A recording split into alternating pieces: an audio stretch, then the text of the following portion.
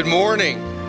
We're glad you're here this morning, and today we're in part 3 of our God and Country series. And the beginning of the series, we said this, that we're doing this series for a reason. It's not just to talk about political issues. It's because we need to bring a biblical perspective to what we would say is nothing short of chaos in our country right now. Amen? I mean, it's chaotic, and we need a biblical perspective. So today we're gonna seek that. So if you have your Bibles, go and turn to the book of Jeremiah chapter 29. If you don't know where that's at, just use your table of contents because I need you to be there today. Jeremiah 29. Now, as we get ready to get into this, the question I want us to think about today, we've dealt with a lot of questions, but specifically the question today is this: is that in the middle of all this chaos and this mess, what is my biblical responsibility? What is my biblical responsibility in the middle of all this? Now, before we get to Jeremiah 29 and address that, I just want to say a couple things out of the gate. Before we can really embrace what we're going to talk about today and even next week, before we can embrace it, receive it, and actually make it a part of how we live our lives, there's a couple of things one thing I think we need to talk about, and it's this: where is the focus of your heart this morning? See, for many people, with all the craziness that's going on, here's where many people's hearts are focused. Politics, right? For many people, especially evangelicals, when it comes to the election, everybody's focused on the political side of things. So we're looking at parties, right? We're saying, okay, well, it's the Democratic Party that will save our nation. No, it's not the Democratic Party. It's the Republican Party that saves our nation. No. Then some people are like, no, we wish there was a third party because both of you stink. And so some people are focused on the party. Some people are focused on policy. If you watch any CNN, Fox News, MSNBC, all those things, which I watch way too much of, but when you watch those things, they're focused on policy, like Obamacare, affordable health care, which many of you, if you've been following the news lately, will find out that Obamacare at its minimal is going to go up 25% this next year, which many of you would go, how is that affordable again, right? And so the Affordable Health Care Act is really not that affordable, but we will talk about policies. Many people will talk about foreign policies. How is our country going to interact with other countries, and are we going to continue to allow them to have nuclear weapons? And so policy is a big deal. For some people in the room, the policy we want to talk about is our Social Security, right? You know, as of right now, the trend they're going, and I know they say this about every 5 years, but the trend we're going right now, that in 2025, there will be no more Social Security. So many of you that are like me, that are over 40, are going, well, wait a minute. We want that, right? We want to be able to retire. We want to be able to experience those things. So policy.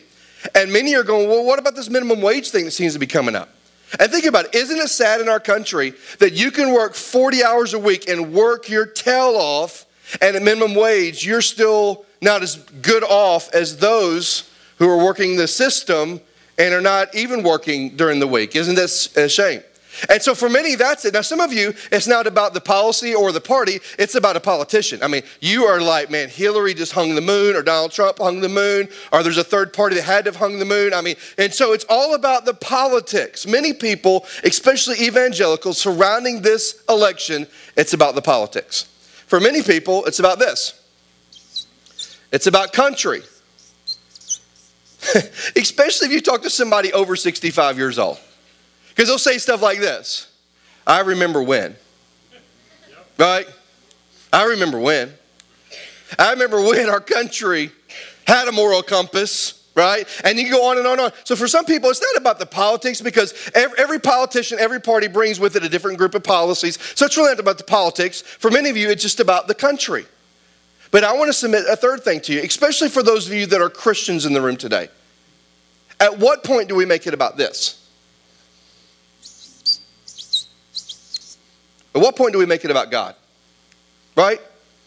Now, here's why I say that, is because I watch a lot of news, and I listen to a lot of things, and I read a lot of Facebook. I don't post much. But one thing I know is this, that most Christians that I read are hung up on the first two, about the politics, the political side of things, and the country side of things. But I'm just telling you, as a Christian, we need to be hung up on the God side of things. That's why when we started this series, we started with a simple question: where do we find hope? Now, we know we can't find hope in the politics, amen? If you're holding out for that one, you got a long way. And we can't find hope in the fact that our country, because we have on our currency, in God we, and in our Pledge of Allegiance, we're one nation under And so we can't just say because somewhere in our hierarchy we say God's name and invoke the name of God that somehow everything is going to be okay. We said where we find hope is in God, right? We said that we find hope because we serve a God who reigns and is in control, and we serve a God who rules, and we serve a God that saves. Because if you remember from week 1, here's what I said. The problem with our country is not political, it is spiritual. And there's only one person that can fix that, and it's God. So where do we find hope? God. Where do we find our role as Christians in this mess? We talked about last week. Do we find it in politics? No. Do we find it in the fact that we're Americans? No. We find it in God. When God says, if my people, 2 Chronicles 7:14, called by my name will humble themselves, seek my face, pray, and turn from their wicked ways, then I'm going to hear them, then I'm going to forgive them, then I'm going to heal their what? Land. We found out that our biblical role as a Christian is from God. It's to seek him, to humble ourselves, to pray, to turn from the sins that's in our lives. And then when we do that, God will begin to do something in healing in our country. And today the question is simple. What is our biblical responsibility as a Christian American? Well, where are we going to find it? We're going to find it here? No. Are we going to find it here? No. Where do we find it? With God. Now here's why I'm kind of building this up. Because I'm afraid if we don't come back to the very basic truth that where we find hope, where we find our role, and where we find our responsibilities, that it comes from God, that somehow we're going to dismiss what I'm about to say today. Somehow we're going to dismiss the things that God's word tells us today and next week. So I want us to just check our hearts this morning. What is the focus of our hearts? Is our focus here? Is our focus here? Or is our focus on what does God think? What is the heart of God? What does God desire for me? Where do I find hope? What is my role? And today, what is my responsibility as a Christian American? The answer is we find it with God. And so if we can't come to the table with that mindset today, chances are you're going to dismiss what I'm about to say. Chances are you're going to dismiss what we talk about today and next week that God's word has to say to us. So I'm just asking you, would you check your heart? As we simply ask this question, what is our biblical responsibility as a Christian American? Jeremiah chapter 29. I want to begin reading in verse 1. We're going to find the answer. First of all, in Jeremiah 29:1, Jeremiah, it kind of sets a stage for where we're going today. It says, these are the words of the letter that Jeremiah the prophet sent from Jerusalem to the surviving elders of the exiles and to the priests and to the prophets and to all the people whom Nebuchadnezzar, the king of Babylon, had taken in exile to Babylon. Now, real quickly, I want to give you just a little bit of history here because you're reading this going, okay, Jeremiah wrote a letter to people that are surviving in Babylon.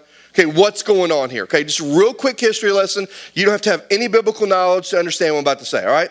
Way back last week, we talked about a guy named Solomon who got to build the temple. That was David's son, King David. Remember the one that killed Goliath? He was King David. He became this great king. He had a son named Solomon, and Solomon got to build the temple of God.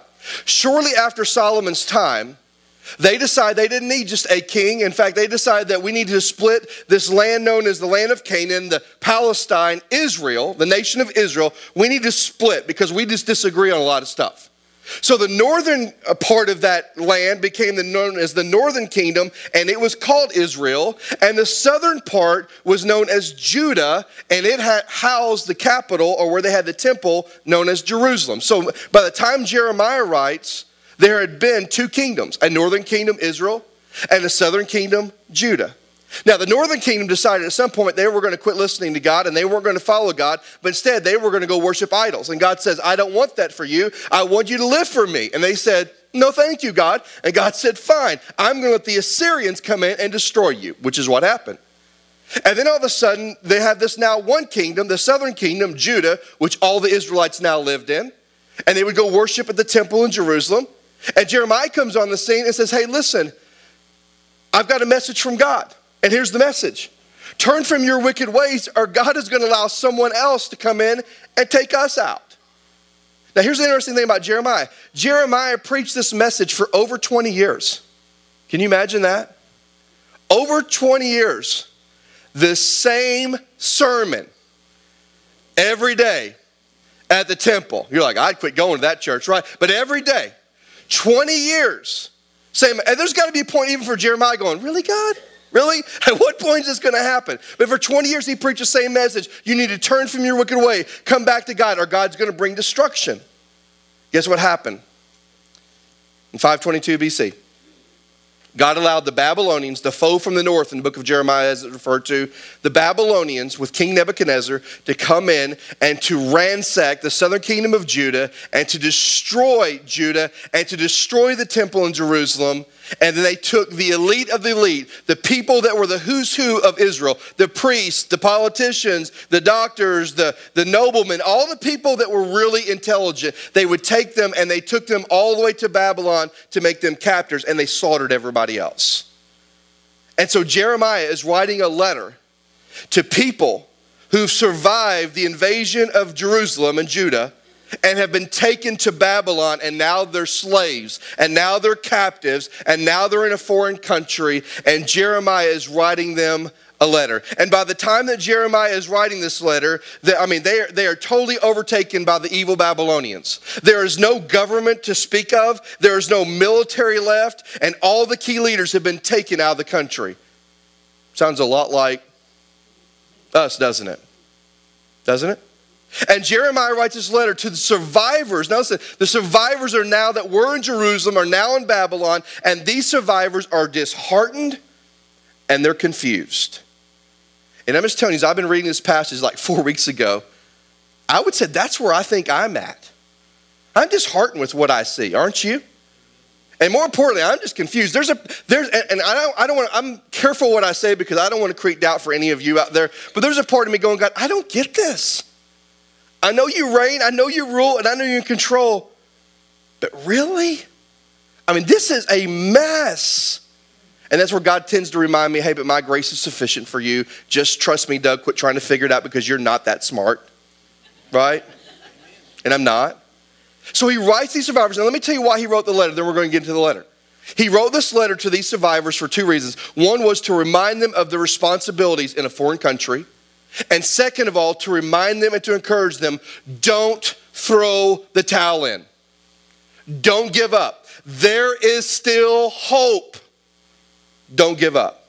And so today, as we jump into Jeremiah 29, I want to say this to you. As we look at this passage, we're going to see two responsibilities for us as Christians in this nation of America that we should be fulfilling, but also I want you to be encouraged that there is still hope. Listen, I don't care what anybody says, we still live in the greatest nation on this earth. Amen? And I believe that there's a God who can change the wickedness of the hearts of the men in this country if his people who are called by his name will humble themselves, seek his face, pray, and turn from our wicked ways, then God will do what God does best. Heal. So Jeremiah 29, here we go. He tells us in verse 4 and 5 and 6, or verse 4 and 5, he tells us the first responsibility that the Israelites should have while they're in Babylon. He says, thus says the Lord of hosts, the God of Israel, to all the people whom I have sent into exile from Jerusalem to Babylon. Build houses, live in them. Plant gardens, eat their produce. Take wives, have sons and daughters. Take wives for your sons, give your daughters in marriage, that they may bear sons and daughters and multiply there, and do not decrease. Now, here's what he's saying. Here's what Jeremiah's telling him. Here's your first responsibility. You ready? I want you to be in it, but don't be of it. Now, have you ever heard the expression that as believers we're to be in the world, but not to be of the world? That's what Jeremiah's saying here. He's like, listen, I want you to be in it because you're in Babylon. There's no doubting that. You've been taken captive. I want you to be in it, but I don't want you to be of it. Now, notice what he does here in verse 4. Go back to verse 4 with me. He says, thus says the Lord of hosts, God of Israel, to all that are in exile, whom I have sent to exile from Jerusalem to Babylon. The first thing that Jeremiah says, listen, God is telling you not to be of it. And Jeremiah reminds him, this is not your home. Where is your home?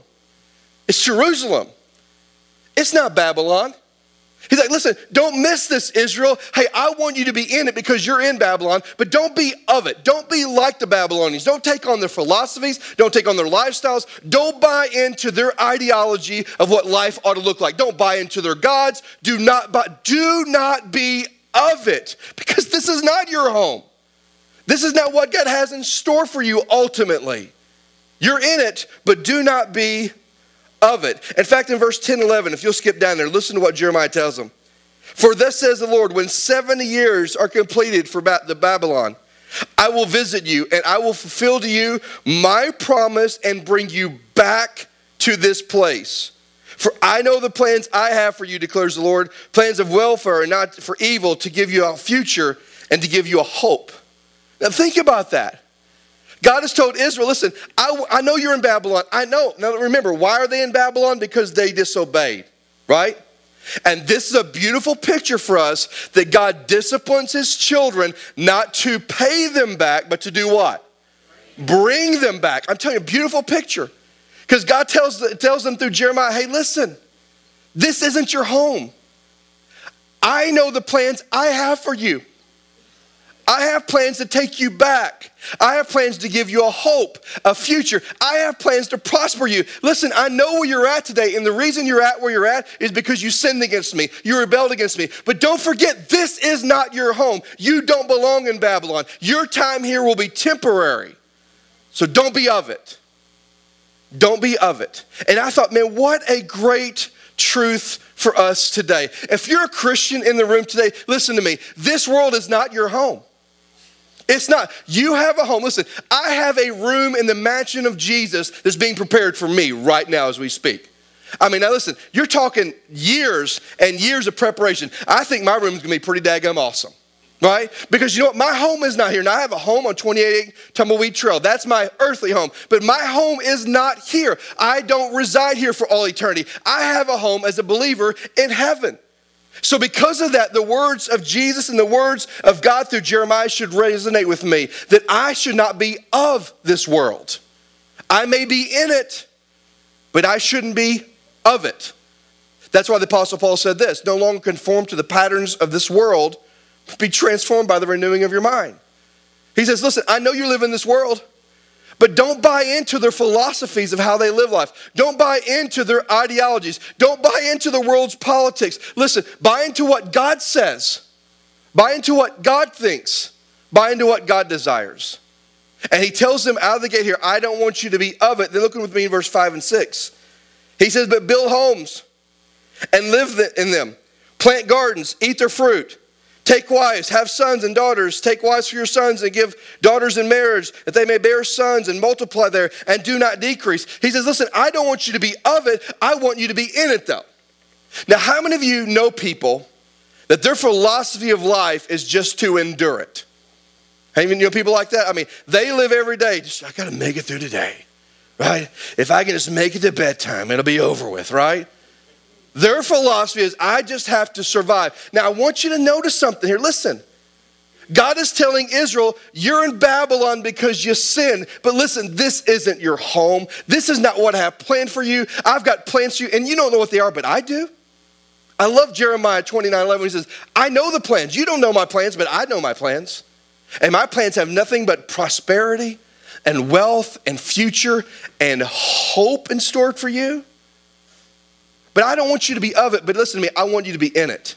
In other words, I don't want you to be in Babylon and hope to survive it. I want you to thrive in Babylon. I want you to thrive where I've planted you. So guess what he says? I want you to build homes. I want you to take wives.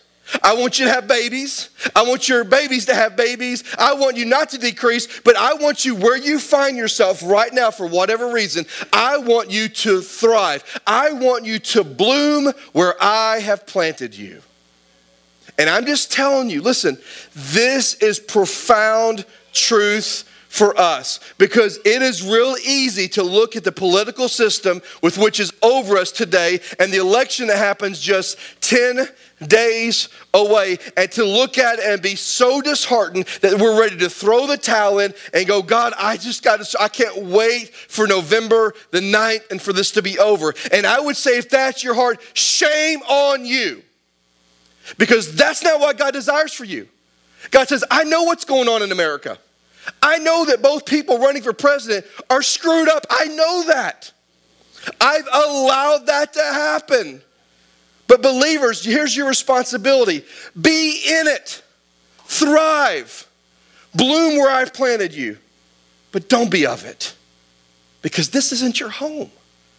See, we are in this to be light, but we're not to be of it, because this earth and this world and this country is not our eternal home.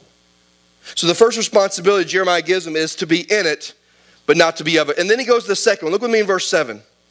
He says this, but seek the welfare of the city where I have sent you into exile, and pray to the Lord on its behalf, for its welfare will be find your welfare. Now he tells them two things. Here's what you need to do. I want you to be in it, not of it. And the second responsibility is this. I want you to be for it, not against it. One of the things that probably irritates me more than anything is when you read or you listen to the reports on the news lately, doesn't it seem like everybody's complaining about something all the time? I mean, we don't hear the positive spin to anything. It's always the negative spin of everybody and everything and every policy. Can you agree with that? We're all against it, right? We're all against it. We're not for it, we're against it. And what God tells Israel is, hey, look, I know you're in a foreign country. A country, by the way, that you're there because you sinned against me.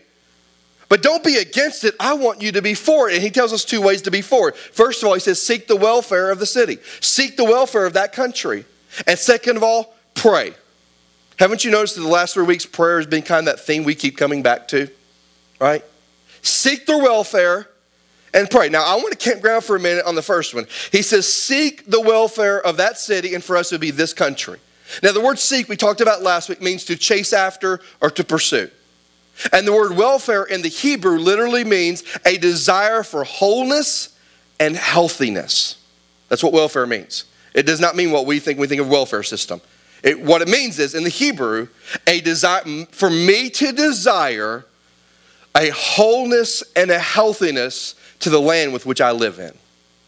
And so here's what God tells Israel through Jeremiah. Here's what I want you, here's your second responsibility. I want you to be for it. I want you to chase after, I want you to pursue the healthiness and the wholeness of the land that you live in. I want you to pursue it. I want you to go after it. And here's how Israel was to do it. They were to do it, first of all, by interjecting godliness into a godless society.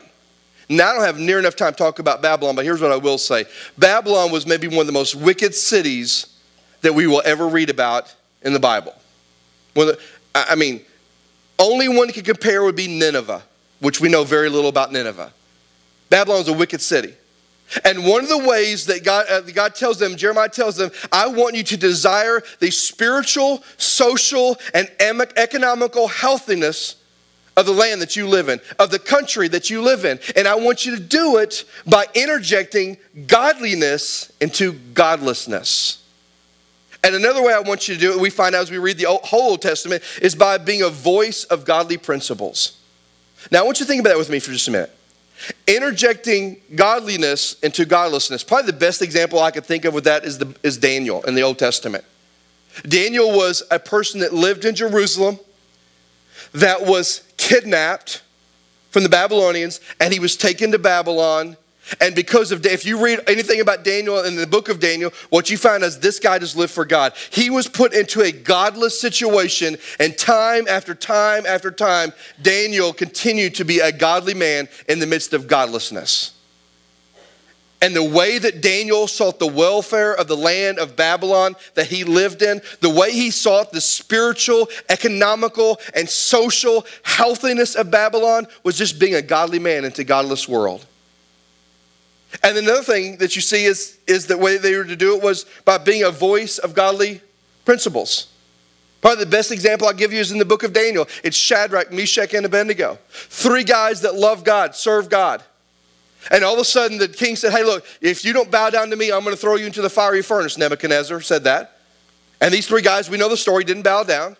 And so Nebuchadnezzar burned with anger and brought them in to him. And once again, because he liked Shadrach, Meshach, and Abednego, gave them another opportunity. He said, look, guys, listen, just bow down. And we'll be okay with this. And then Shadrach, Meshach, and Abednego planted a godly principle that was amazing. They said this, O king, you may throw us into that fiery furnace, but we won't bow down because our God is able. Our God gives us hope when it seems hopeless. And so, King, you can do with us whatever you want to do, but we're not bowing down. And you know the rest of the story, right? 3 were thrown in there, 4 were seen in the fire. They come out, the ropes are unsinged. And all of a sudden, because of those guys interjecting godliness into godlessness, those guys being a voice of godly principles, now a king's heart changes in the book of Daniel. And all of a sudden, Nebuchadnezzar goes, wait a minute, quit worshiping me. Let's worship the God of Shadrach, Meshach, and Abednego. Because these guys are living for what they believe in. Now listen to me, that's what God intended for Israel when he said, I want you to seek the welfare of the place you live. I want you to desire social, economical, and spiritual healthiness. But here's how I want it to happen. I want it to happen by you being godly in a godless world. I want it to happen by you being a voice of godly principles so people will see their hope. And listen to me, this is true for us too. Now this is where I don't want you to part company with me. I want you to hear me out. We need to be people who seek the welfare of the country that we live in. We need to seek economical, spiritual, and social healthiness. How do we do it? Just like Israel did it. By being salt and light. By being salt and light. By people, when they see us reflect Jesus and living for Christ and reflect the hope that we find in God alone. One way that we can make a difference in our country and really seek the welfare and pursue the welfare and the goodness and the healthiness of our country is by being salt and light. Another way that we can do that, like Israel, is by using our voice for godliness. Now listen to me. One way we can do it is by being salt and light. Another way is by using our voice for godliness, like Shadrach, Meshach, and Abednego. Now let me just say something to you. One of the voices that we have as Americans, one of the voices that we can use to actually express what we view as godly opinions and godly positions, one of the voices we have is our voice to vote. Now you need to know this. It's our voice to vote. In fact, I believe this, that voting is our voice and our way to be for it, not against it. Our voting is our way to be, it is our voice and our way to be for it. Now, what I want you to do today, as I want you to think about, is I want you, before you leave here, to make commitment. Hey, I'm going to vote. My voice matters. And listen, some of you go, well, what's one vote matter? You know what? It's your voice.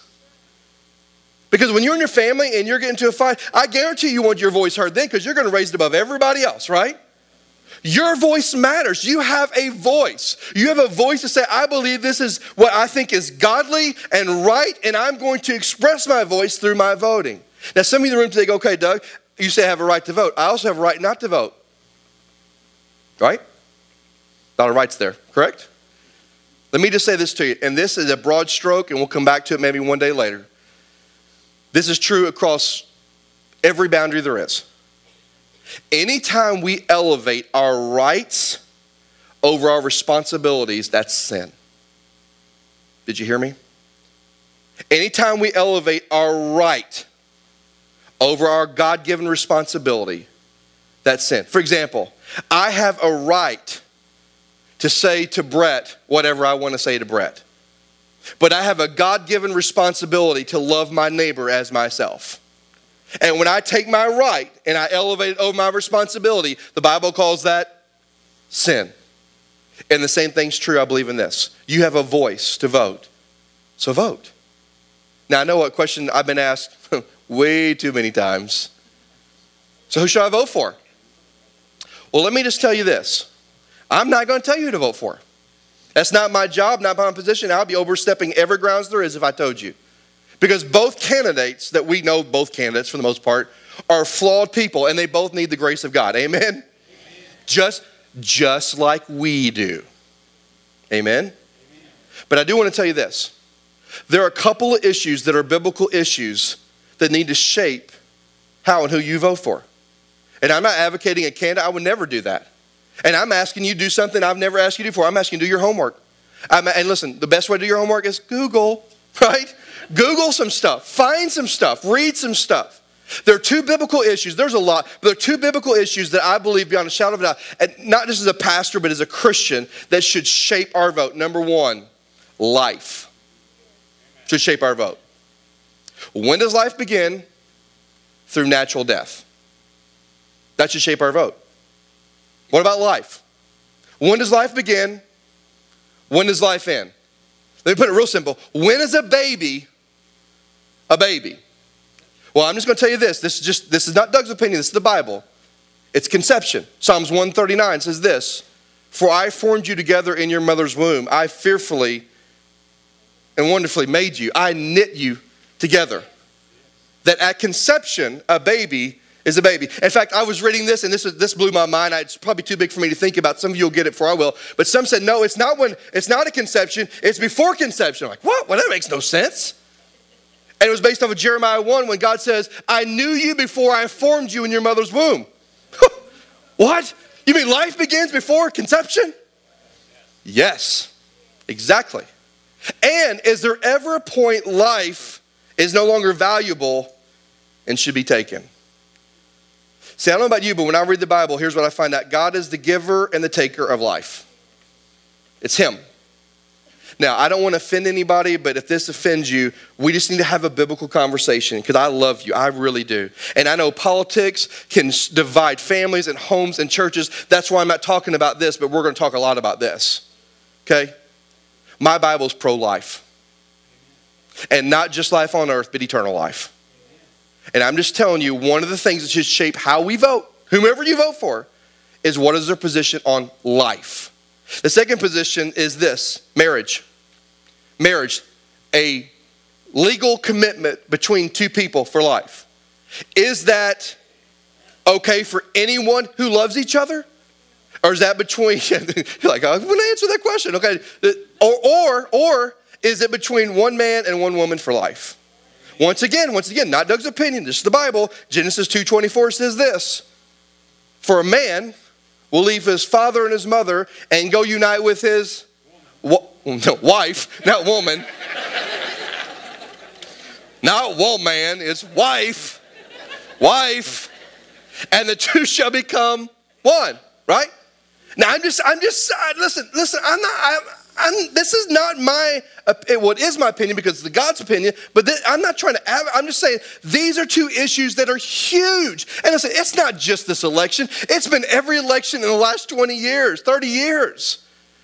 And I'm just telling you, as a believer, we must vote for the person that we believe most aligns us with God and what God thinks and what God feels and what God wants. Can we disagree with that? I don't care who it is. Do your homework. But the one that most aligns us right here. Now, let me tell you why this is so crucial. I was reading an article about 3 weeks ago, and it was written by a guy that when he speaks, everybody probably listens. His name is Billy Graham, if you've not heard of him. He's the evangelist of the 20th and 21st century that has seen thousands of people come to Christ, done many, many crusades. Millions of people's lives are changed. Here's what he said. He said that the most important issues of this election are not comments made 11 years ago. Is not 33,000 missing emails. The importance of this election is that the next president of these United States will get to elect more Supreme Court justices than any president ever has. And those Supreme Court justices will shape the morality of our country for the next 3 decades. So, we better go with him, hadn't we? If you're really concerned with our country and you're really concerned with where we're headed, we need to make sure that our vote, whoever that person is, aligns itself with the person we feel like most lines up with biblical truths. And I know there's that person out there going, yeah, but Doug, they're all going to flip-flop. I know. Didn't that just tick you off too? I know they do. But you got to start somewhere, don't you? And I'm just telling you, the two issues for me that always matter to me the most is life and marriage. And the next president gets elected Supreme Court justices, which is to affect the morality on those two issues for not just the next 8 years, not the next 4 years, but quite possibly the next 2 to 3 decades, when most of us are dead and gone and our kids are our age. How do you want their culture to look like? What morality do you want their culture to be facing? So I'm just telling you, you're like, Doug, that was a long point. Well, I'm just telling you, we need to seek the welfare of our nation by being salt and light, but by using our voice to vote and vote for the individual we believe that will most align us with the truths of God's word. And remember, they too are sinful, flawed individuals that need the grace of God like us. Okay? Second thing he says this, I want you to seek, but also I want you to pray for the welfare of the city. Now, prayer just means this. He says, I want you to cry out on the behalf of your country. I want you to cry. I want you to cry out that God would make us healthy. Look what he says in verse 7 at the very end of it, and then we're going to wrap this up. He says this.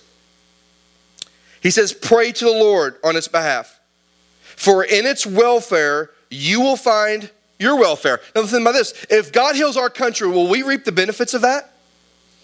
Not a trick question. Will we reap the benefits of that? Yes. If our country goes down the path that continues to going down and our morality continues to go where we no longer have a moral compass, will we reap the effects of that? Yes. Well, you're not convinced? Yes is the answer. It will. So he says, listen, not only do I want you to seek the welfare, I want you to pray because it affects you too. And I don't want you just to pray some shallow kind of words. I want you to cry out to God and cry out and say, God, I want you to do something radical in my nation, radical in our country, radical in my heart. Pray. So we have two responsibilities today. Be in it, thrive, bloom where we're planted, not of it, because this is not our home, and be for it. Don't be against it. Seek the welfare of our country.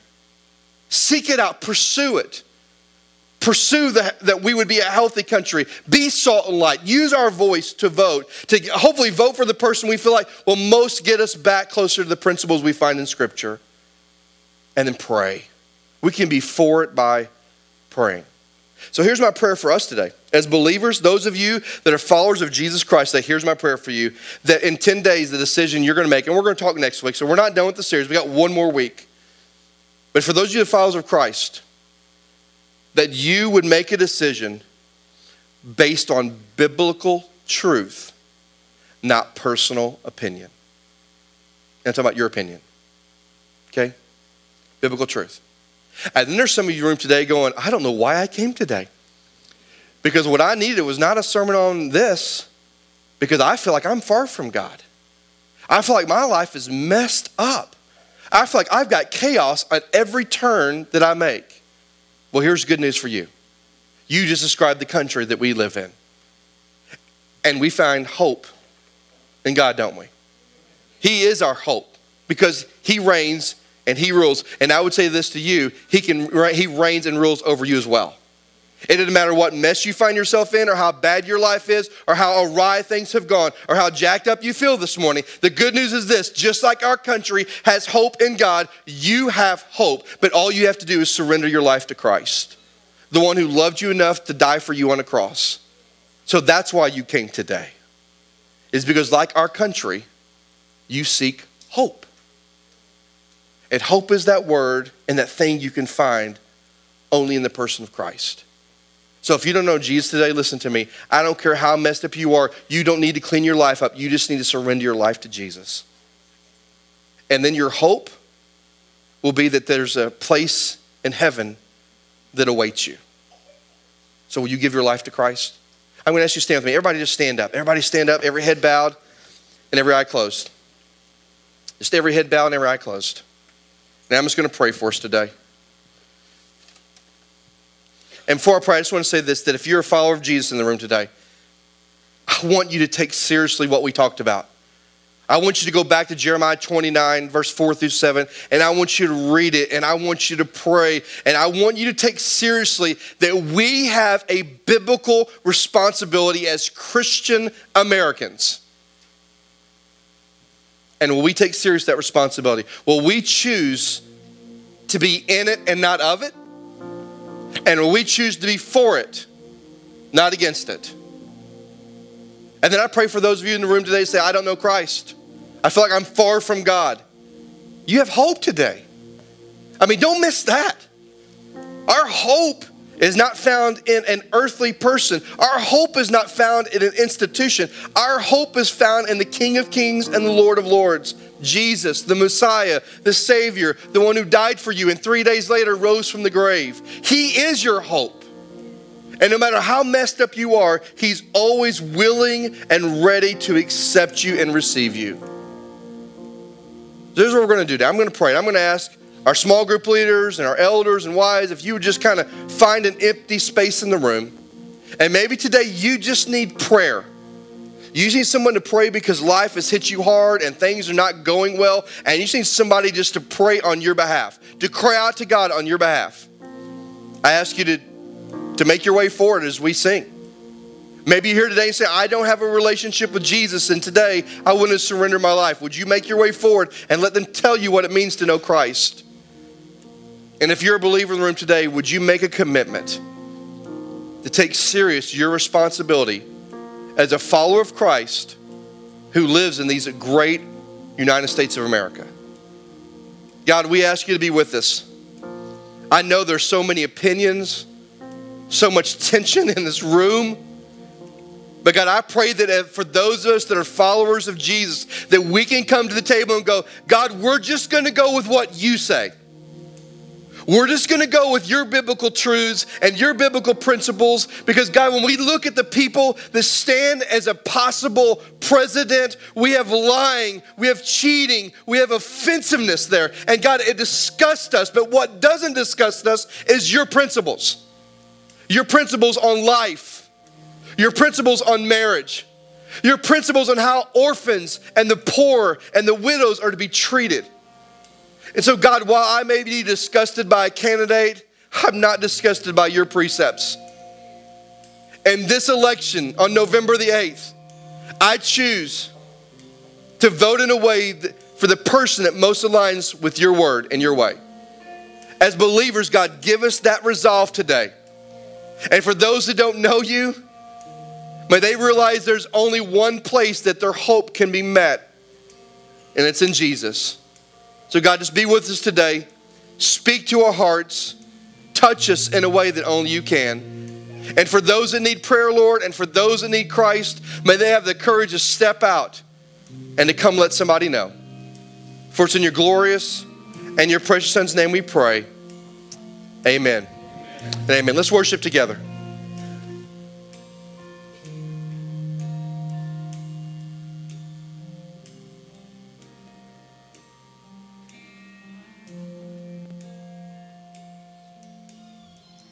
In the quiet, in the still.